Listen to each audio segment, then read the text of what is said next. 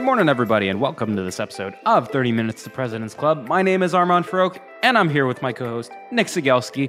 And today we have a senior AE over at Deel. His name is Luke Floyd, and he's one of the most process-oriented sellers we've ever had on the show. Nick, why should people listen? Well, Armand, if you don't know where you want to end up, it's really hard to figure out which direction to go in. And Luke is masterful at building out his deal process from day zero all the way, not just to deal closed, but to customer having a successful project. And what that allows him to do is start to templatize different elements of his sales process and really plan how to be strategic in every single discrete interaction. And so if you want to figure out how to have an extremely clear view of how to win each and every deal, you may consider listening to this episode. And you may also consider looking at the show notes, because Luke was kind enough to actually send all of the templates that he uses to drive his deals forward, including a recap email, a group recap email, and even a template you can send after you lose a deal to your prospects. And so you can download all of those in the show notes, and a 3, a 2, a 1. Let's get to the show. Today's tip to optimize your sales day is brought to you by Boomerang. If you get an email and the action required on that email is going to take you less than 2 minutes to do it on the spot. It's not worth adding it to your to-do list, having to look at the item, remember what you need to do. That's going to take you more than 2 minutes anyway, so do it on the spot, get it off your plate. Now, we documented our best templates and tips to help you optimize your sales day with our friends at Boomerang, and you can get that documentation for free at the link in the show notes. Here's my secret to being a sales superhuman. It's auto reminders for everything.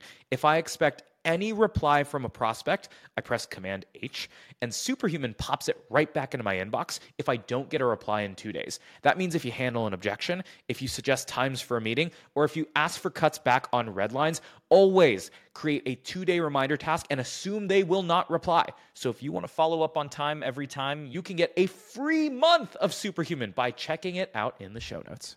Today's show is sponsored by Calendly. If you're interested in accelerating your sales cycle, improving your prospects' experience, and booking more demos, there's one scheduling automation platform on the market that does all three. Calendly offers team-based scheduling, solutions and integrations for every department, and lead routing to instantly book qualified meetings from your website and match known leads to reps based on real-time Salesforce assignment. I find it really helpful when I have to book meetings with multiple people on my side so that I don't have to coordinate everyone's calendars. Get started today by checking out the show notes or Calendly.com. Today's deal acceleration cheat code is brought to you by Pipedrive, which is a CRM built by sellers for sellers. The best way to drive your pipeline forward is to every single day pull up a list of all of your open opportunities and look at each opportunity by stage and think, what can I do today that will increase my likelihood of winning this deal? That's how you keep your ops moving forward in between meetings that you have on the calendar. Now, we documented 5 cheat codes that can help you cut your sales cycle in half with Pipedrive. There's a link in the show notes to steal them.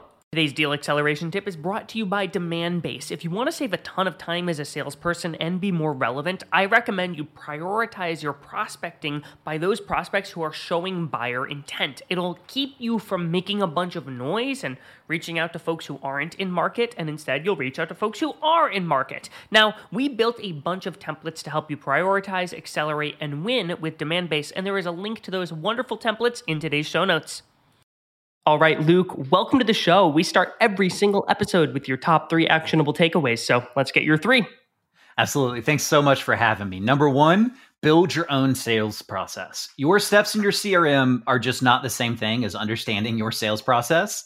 Establishing your process by writing down step for step, literally every call, every action, every follow-up email, every LinkedIn touch that's going to happen in your ideal sales process will allow you to gradually increase the value of those touches by templatizing and automating those resources and then incrementally building their value over time.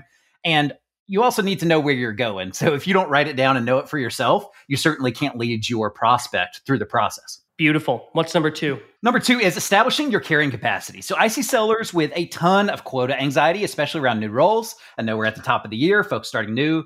Normally, you have quota anxiety because there's no benchmark for what you're capable of. Once you have your process established from above, you can understand how your clients and how many you can carry in at the same time. That's your personal carrying capacity. So depending on your segment, you might have one client that's all you can show up for. You might have 100 you need to balance with SMB.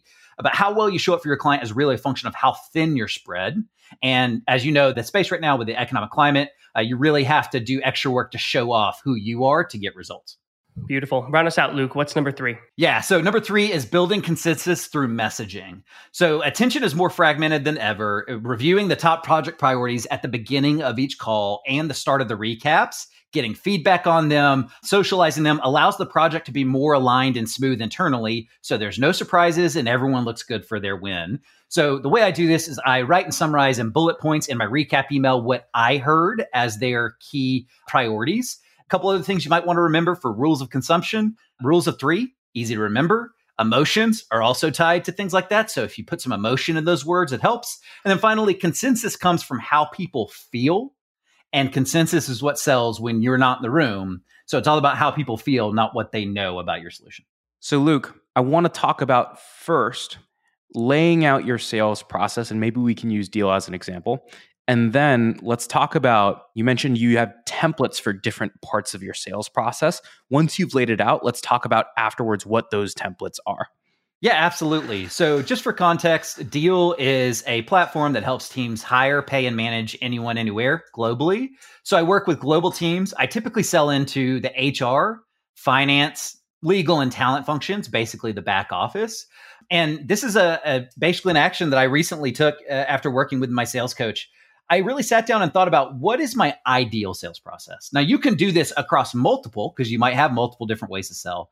But I sat down and said, okay, what's my ideal way to sell? It starts with whether it's inbound, whether it's outbound, whatever it might be. Ideally, we want to start with an account plan so we can do our research. Where's my template for my account plan details? What research am I gathering? Then you eventually need to do some cold outreach or some outreach introduction, whatever it is. You need to break open the account. So that's where you're writing down all your messaging. But it really starts with the discovery call or whatever that first call, whatever you call it, qualification, whatever it might be. From there, I already have my templates. I personally use Dooley. I have my templates saved and I have different templates based on the type of call. So key things that I know I'm going to need to get out of the call, I start with my agenda in my template, literally word for word, what I need to say, the next steps. So that way you don't have to rely on your brain to pull through when you're maybe a little frazzled in the call. Once I'm done with that discovery qualification call, we're obviously trying to figure out who to go to next. So I need to do some kind of recap email. In this recap email, I already have a template. At the top of the template, it has bullet points of their 3 priorities. It has the links to the Gong recording. It has all the follow-up details and one-pagers and MSAs and all that good stuff.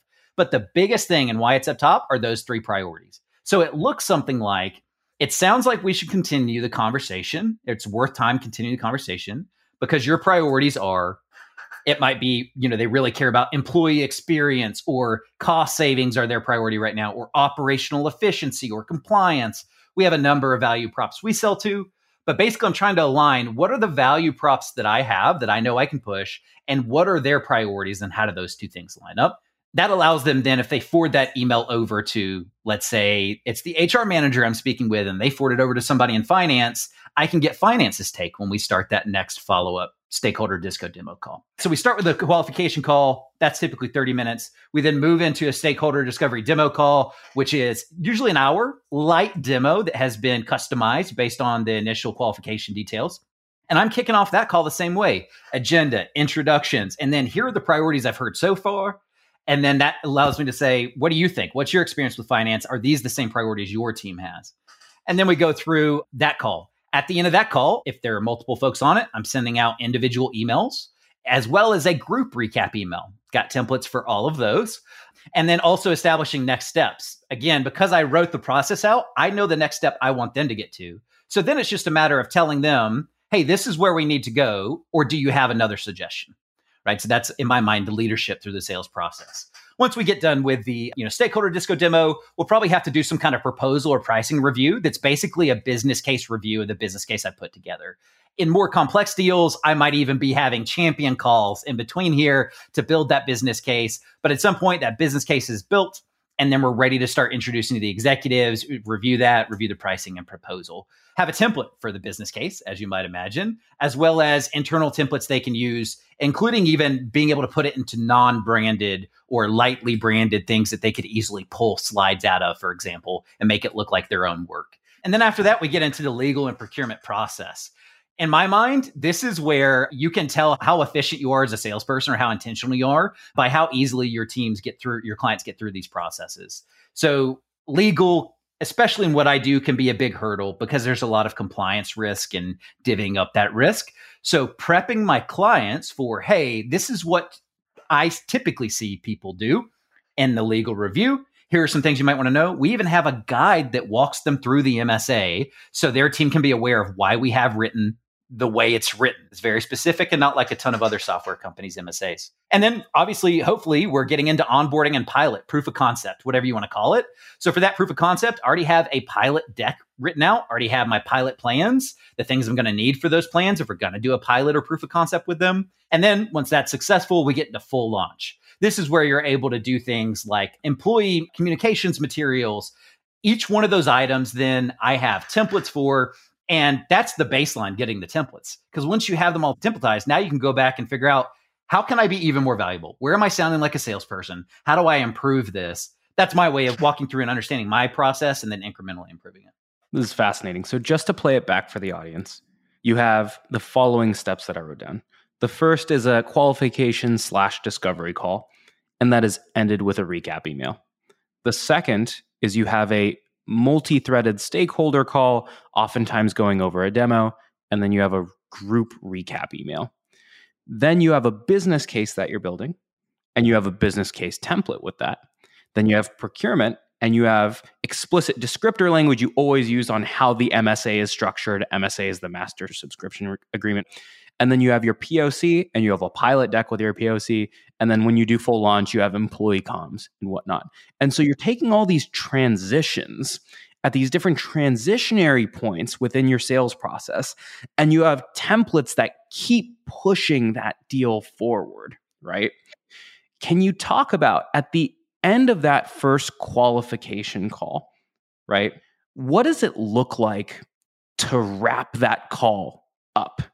Yeah, absolutely. Great question. So typically it's like, hey, Nick, I recognize we have 5 minutes left on the call. This sounds like it could be valuable and worth additional time. What do you think? They say yes. I say, okay, well, typically from my side, when I work with clients, my most successful clients will involve their finance, HR, and legal teams. Your HR, so we already got you covered. Who from finance do we need to bring on the next call? Because it's really going to impact their day-to-day. And part of what's effective about what you've done is because you have mapped out your entire sale from start to finish, step by step, and you've figured out all of the roles that need to be involved with each of those steps, you are actually qualified to make that recommendation for them.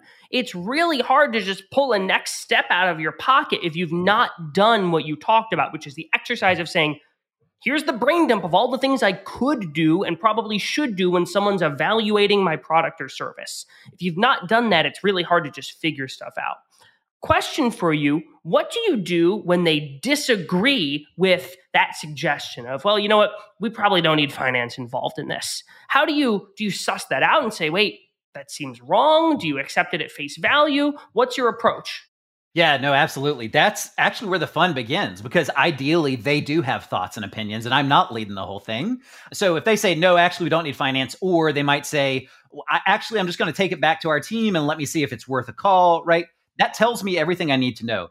You can't change people in sales. All we can do is react based on where they're at and de-risk based on where they're at. So from there, I'm hearing maybe they didn't get enough value. Maybe they don't trust me enough. Maybe I came off too salesy and they don't want to introduce a salesperson to their colleagues. So this is an area where I try to say, okay, well, typically my other clients are having finance come on because like we're doing expense approvals and like mass payments and uploading ACH payment methods. Is that something your HR team handles? I mean, everybody does it different. I like that. So you're giving justification for your ask there. I actually want to ask you something, Luke, because I've heard you use this sort of phrase a couple times where you're evaluating your messaging to make sure you're not sounding salesy. You're recognizing that if you sound too salesy, they might push back and say, hold up, I don't want you to meet the team. Are there things that you're consciously doing or consciously looking for in your messaging to say, hey, wait, I probably need to change that because it sounds too salesy? Yes. So the specific things I'm looking for, I actually just had a call yesterday where a prospect came on. He started off the call by saying, I've talked to these other vendors. I wasn't crazy about it. How are you different? And I said, look, to be transparent, I'm not going to tell you how they're bad because they're probably the right fit for some clients. Why don't we talk about why our clients choose us instead of them? And then we went into that. So number one, never badmouth your competition. Unless you are specifically asked to do a bake-off or side-by-side comparison on a feature set and you need to get into the weeds, your competition's also making money. They're also a fit for somebody, no matter what we want to think about how evil they might be, right? So don't badmouth your competition, number one. Number two, it's about the project. It's not about the sale. Anything worth doing these days in corporate America that's worth, we'll say 50K or above, is going to have a project behind it, especially in this economic climate. You're not just spending willy-nilly. So what that tells me is there's somebody making a decision. There's somebody that can step in and involve the decision, but there's also multiple decision criteria at play that I need to iron out. And so if I'm focused on the project and give them advice on the project, like, hey, even if you don't move forward with Deel, as you're talking to these other vendors, because you said you're going to talk to some of the competition, that's great. I'll even tell them the competitors to look at. I'll say, who have you looked at? Oh, that company, that's not really in the same ballpark. I'm not sure why you're talking with them. Or actually, if you like Deel, you should look at these other vendors. Because at the end of the day, I know I can solve their problem better than anyone else can because I have done it a lot. And I have clients that can say that. So I want to look like I only care about their project and their project success because I do. Because I have also learned that this is a very cyclical environment. It comes back around. I have closed loss that come back around in 3 months or 6 months. It's not like a year subscription that you got to wait until the renewal's up. And so in that world, showing them that you care about the project allows you to come in, let's say 60 days later, when onboarding is typically having problems and say, hey, how's the project going? I just was really invested in making sure it was successful. Oh, and by the way, I know y'all aren't using us. What are the gaps do you still have? You need any salary benchmarks? Do you need any compliance details? Like, how can I be helpful? Because I'm here for the project, not for Deel or myself or my commission. The second you start doing that, you actually start building champions. Luke, I love what you're doing because what a lot of people do when they get pressured on competitors is they'll either feature dump about how they're the best in the world or they'll throw mud at their competition. But what you're doing is you're doing discovery up front and you're figuring out what's important to them. And then my guess is you're then saying, hey, for these types of customers in these situations, here's where we are the perfect fit. And here's where we're not. And ideally, you've done a good enough job in discovery such that you know that they fit in that mold of that type of customer. Can you give a couple of examples? And if you want, you can use Deel of how do you describe the situations in which Deel is most effective in a way that sort of lays landmines for competition without you sounding like you're throwing mud or without you sounding like Deel is the best company in the world? Yeah, I'll give you a great example. So this prospective client I was speaking with yesterday, he came in and said, look, we're wanting to expand into Eastern Europe and we want to find tech talent in Eastern Europe. Our current vendor is not getting it done. How are y'all different? And so I said, hey, this is how, this is why clients choose us. And I said, just one thing you might not even be thinking about. How do y'all feel about using contractors? Do you work with contractors currently? Talk about landmines. I know not all my competitors can support contractors, but we can. And Ukraine, Poland, Hungary, the workers will make more money as contractors because they get taxed less as contractors than as employees. So it's very popular. And if you're a tech company without a contracting option, you can lose talent because you don't have the ability to contract them. So this is what I said. I said, are you sure? Like, you've got to retain that contracting ability because the tech talent you're looking at. So I already know more about the tech talent that he's searching for than he does, right? So I can tell him what that tech talent needs and then align that with our unique differentiators. So that's an example of one area. Another area where I've kind of stood my ground and said, actually, you don't want to use this in that way. A prospective client, now a client, came in and was asking us to do something that we technically probably could have, but it wasn't really our sweet spot. And I didn't want to burn this logo, Enterprise EdTech logo, on a workaround or kind of a fringe use case. And I had just gotten done working with another EdTech company. I know I sound very confident and very decisive. That's only because I have previously done the work or had the success to feel that way. So don't think it's just you can roll in arrogant and do it. And so I suggested to this VP, I said, actually, you're in the wrong spot. That's not really what you want us to do for you. Let me tell you what you actually want us to do for you. And I told them about the success we had had with a similar company. They immediately put the RFP on pause that they were looking for, went with us, picked that up, and then they picked up the RFP a year later. So by just standing my ground, knowing what I'm good at, knowing what I'm not good at, me being the business and the outcomes I can deliver, I'm again able to shepherd the project. If I'm a VP, do I really want to waste my time working with somebody that's not a good fit? No. So why would I disrespect that VP by wasting her time that way? Luke, at what point did you decide to push that person away? Because I can see, I'm thinking about that call where you're sort of getting some signs from this person that, like, they're looking for something that they shouldn't even be looking for in the first place. And I imagine after 2 or 3 sentences, you could say, no, you shouldn't do that. You're thinking about that wrong. But my guess is you did a little bit more discovery. So, like, at what point do you actually pull the trigger on pushing away? Yeah. So in that particular conversation, it had a lot to do with de-risking my odds of losing. And so what I mean by that is if you're going to lose, you want to lose early. You don't want to play out a cycle where you have a 50% chance of win. That just makes no sense in my mind. So instead, I listened to what her other priorities were. So what's your relationship like with your existing vendor? They don't move fast enough. They don't have tech-enabled interface. Oh, so it sounds like you really prioritize speed and experience. Okay, great. So then I'm turning around and flipping that in because there's no point in me talking about, hey, we did this for this other client. She might not even want that. I might have assumed that that's what they wanted. So yeah, to your point, you have to do some discovery before you can qualify out. But I've almost never regretted qualifying out because it usually makes them pull closer. And it also shows that, I think more importantly, back to the not salesy thing, I'm telling her, no, I don't really want to do that thing. Maybe we'll do this other thing, but that's not really where we shine. That's not what most salespeople do. So you stand out.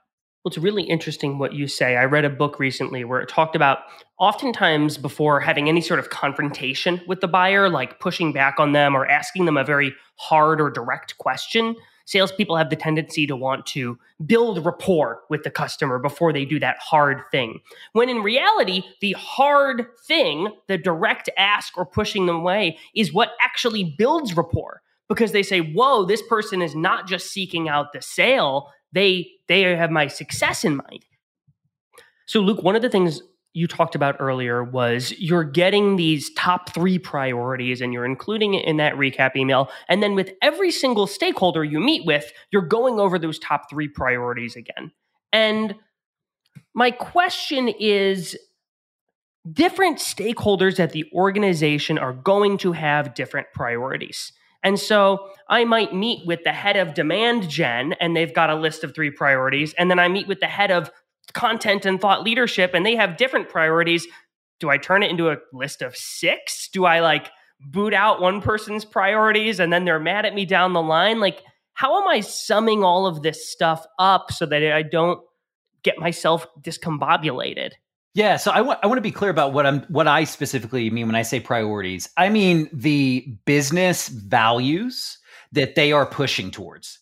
Now, yes, some businesses might have 6 values they're pushing towards, but usually, especially in our space and tech, almost everybody cares about cost savings, getting it done faster, those kind of things. And then where they're at as a disposition, buying disposition, if you go back to the Hyman Miller stuff, that'll tell you kind of where they're at in their buying mode. So that's the way that I think of priorities. The individual decision criteria, the individual pain points, that all gets documented for the business case. And from that, they say, oh, actually, I don't care about that. Great. Let me go into, take off screen share on my slide deck, go into the deck. Okay, what are we going to add where we missed? And now we're collaborating on building the business case together. Because I just take all that stuff we got in our deck, put it in a business case and run it by them, right? So that's basically the way that I'm doing it. I hope that there's contention about what the priorities are. Because that tells me I also have somewhere I can insert myself. Because anywhere there's friction, I can help tamp down that friction to get the project moving. Luke, one thing that, to double down on Nick's point, that I worry about is you send this recap email and I might have someone whose personal priorities as a people ops analyst, for example, might be super operational and in the weeds, and going into that stakeholder demo call or even in that business case review, those priorities might get to someone higher up and they might squash this thing earlier. So if you get the sense that your champion is going to start running this by other people internally, how do you coach them on how to speak to higher level business priorities and not just their problem? Yeah, that's a great question. Frankly, this is an area that I could actually probably be a better salesperson, asking second and third level questions and implicating pain. What I do right now is try to understand what's the business working on. And it actually has more to do with how you set up your calls than the questions you ask. So we get a lot of inbound leads at Deel. I'd ask, what brought you to the conversation today? That immediately gets you into the weeds. So instead, I started my calls with an agenda and then saying, tell me about the role that you do it. I can read LinkedIn. I know you do X, but I work with other companies that are 200 to 2,000 employees, and a director of HR might do a lot of different things. I'm telling them about me. I'm telling them I've read about them. So that's the way that I try to kind of contextualize and set the table. Once the table is set, the email that I send over, let's say that the accounting manager really cares about administrative burden because they're having to spend a week of their month every month getting their contractors paid. The CFO probably doesn't care about administrative burden, right? To your point. So the priorities are never framed in a way that anybody could object to them, right? So what I mean by that is if I'm putting in operational efficiency, in the follow-up, I'm saying you're having problems with the payment, but that could affect in the long term via XYZ. So the other thing is I'm not framing their priorities as their priorities. When I say their priorities, I mean the business priorities. Because the accounting manager is going to know this is a me thing. Yeah, it affects my job, but like the business probably doesn't care more broadly. And they can tell you where that line is. We don't have to figure all that out for ourselves. So the priorities that I'm recapping, I specifically call out their business and why our business is a fit. What you're doing is a lot of times sellers will get themselves in trouble because they'll put proposals out there or slide decks out there that are either too fill in the blank-y or without the proper voiceover can be totally misconstrued. And what you're doing is you're taking what you learn in discovery from them. And even if their priorities are quote unquote lower priority in the organization, you are attaching those to the business priority. So you are preserving the intent of the message that you have. Luke, what I'd love to do is, would you actually be open to, in the show notes, could we share a couple of these? I think you have like a recap email and then a group recap email. Could we share both of those with the audience in the show notes after this? Yeah, absolutely. I'll send over both of those, as well as I have a loss reply, like whenever I get like a loss email, that's really instructive on how I keep the relationship open even after I get a no. Are there tools that you're using beyond some of the big obvious ones like your sales engagement platform or your call recording tool that you're leaning on heavily to make yourself a more effective seller? Yeah, absolutely. So number one, Google Alerts. So this is a whole thing, obviously, with accounts, right? And that goes into my whole account planning process. But you should be setting Google Alerts for all your accounts. More than your accounts, you should be setting it for the key topics that you know about or should know about. So what are the key topics that your buyers are going to be concerned about? Number two, industry magazines, industry periodicals, podcasts. When I came to Deel, I had never sold into HR or finance, the back office. I'd always sold to either farmers or salespeople. I know, really broad. So I had to learn what HR cared about. Had no idea. So I just started listening to podcasts, reading newsletters. That's been really effective for me. And it also allows me, we have an internal channel, a Slack channel called Market News, where I can post updates. Third, I have a tool called TweetDeck, which is free. If you have a Twitter account, obviously Twitter's a bit of a dumpster fire lately, but it's still good for intel. And so that's the whole way I use it. TweetDeck is the best way to think about it is like you have multiple feeds on one screen. So I can do a feed of my homepage, or I could do a feed of everybody that mentions @Deel. I found this when I was in CRM sales, right? Somebody tags their CRM saying, hey, you suck, the CRM's out. As a salesperson, I was sliding in the DMs. Hey, I could get you up and running in a month, right? Let's do this. Now I use it more for market awareness, industry awareness. Competitors announce their new products on Twitter, right? So I can be the first one to know in the company often who's doing what the new hires are, all these details. But on top of that, I can then also track my prospect accounts, my prospects themselves, and Twitter lists as well. So Twitter is all about intel gathering, and that's no different than like LinkedIn Sales Nav. You should be setting up those lists using all that good stuff. A couple of other ones, Loom, use Loom heavily. I fundamentally believe that it's okay to sometimes send over something with a Loom that would have otherwise required a meeting. And the reason why is because I believe in building value. My clients are very busy. 30 minutes on the calendar with me sometimes just isn't reasonable. So I can either get rejected or I can build value by walking them through the thing with the Loom. The other thing I use is Dooley. Obviously, we already talked about that. I also use Auto Text Expander, which is a Chrome extension. I use this very heavily. So as y'all know, if you've ever done any social selling, LinkedIn isn't exactly easy to automate or integrate, right? So in the early days of social selling, back in 2016, when I wrote a book about it or something, I would basically have all these different initial outreaches ready. So all I would have to put in is like the @ symbol and the letter C, and then would pop in my like controller, LinkedIn invite. That's a good example. Or like my Chili Piper link. I can easily drop that in, whatever it might be. Dang, I've got a whole list of new apps to go download. So this was great. And I guess I'm going to have to do it now because we're running out of time. And we got to move to the final question, Luke. The final question is this. We've talked about a lot of really great things salespeople should be doing. Now I'm going to ask you about a shouldn't. And so the last question is, what is one bad habit you see a lot of salespeople exhibiting that you think they need to break because it hurts them more than it helps? Yeah, so it's actually the two-edged sword of what I've been talking about. A lot of what I do is try to bring value to my client, is try to take my experience and build inference around it that might be applicable to them. But there's a very fine line between inferring and assuming. Assumption is the worst thing a salesperson can do. And it has come back to bite me. I am just as guilty of it. So assumption really and inference are unfortunately the curse of experience. You know, I've seen this a couple times. I've been through it.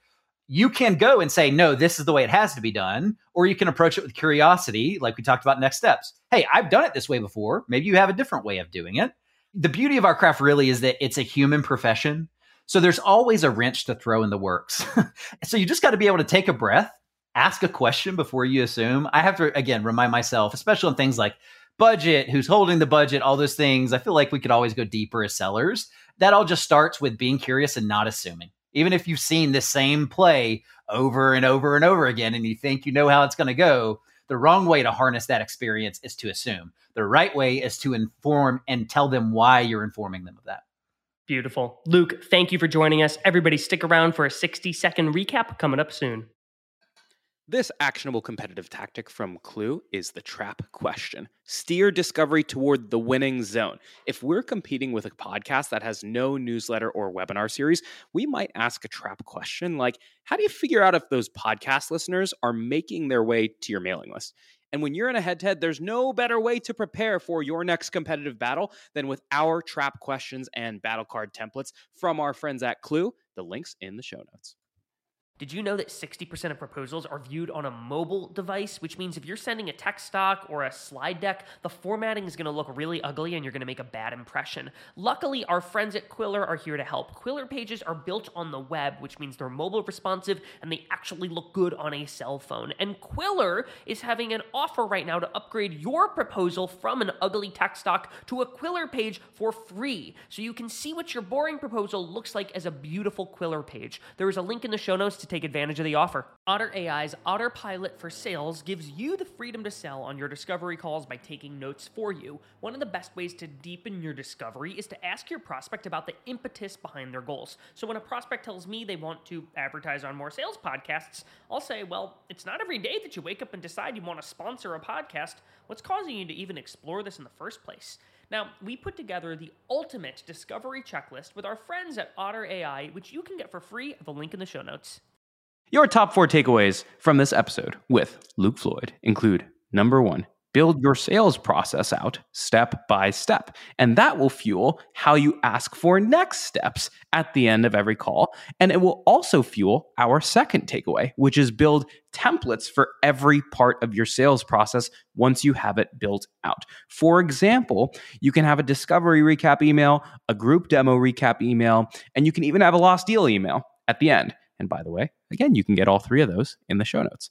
And takeaway number 3 is once you finish that first discovery call and throughout the process, continue to recap the top 3 priorities. And if they end up sounding like below the line priorities or technical priorities, always recap those priorities in terms of the business problem, not in terms of that person's problem. And then lastly, number 4, include rider language alongside your MSA to speed up the legal process at the end so that lawyers don't freak out when they read certain terms that are unique to your business.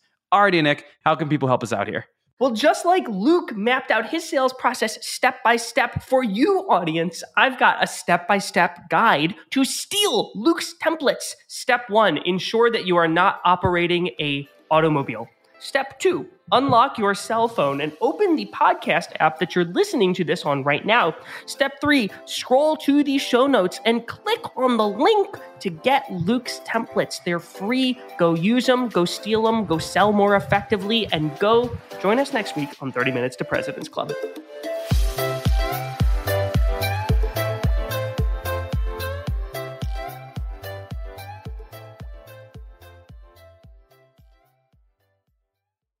Today's deal acceleration tip is brought to you by Demand Base. If you want to save a ton of time as a salesperson and be more relevant, I recommend you prioritize your prospecting by those prospects who are showing buyer intent. It'll keep you from making a bunch of noise and reaching out to folks who aren't in market, and instead you'll reach out to folks who are in market. Now, we built a bunch of templates to help you prioritize, accelerate, and win with Demand Base, and there is a link to those wonderful templates in today's show notes. This actionable tactic on selling to power is sponsored by SalesLoft. Don't start from zero when a champion introduces you to power. Explain the 3 to 4 priorities you learn from the champion, but then ask them to validate what's really important to them or what we missed. And we partnered with SalesLoft to give you a whole bunch of talk tracks on selling to power. The link is in the show notes.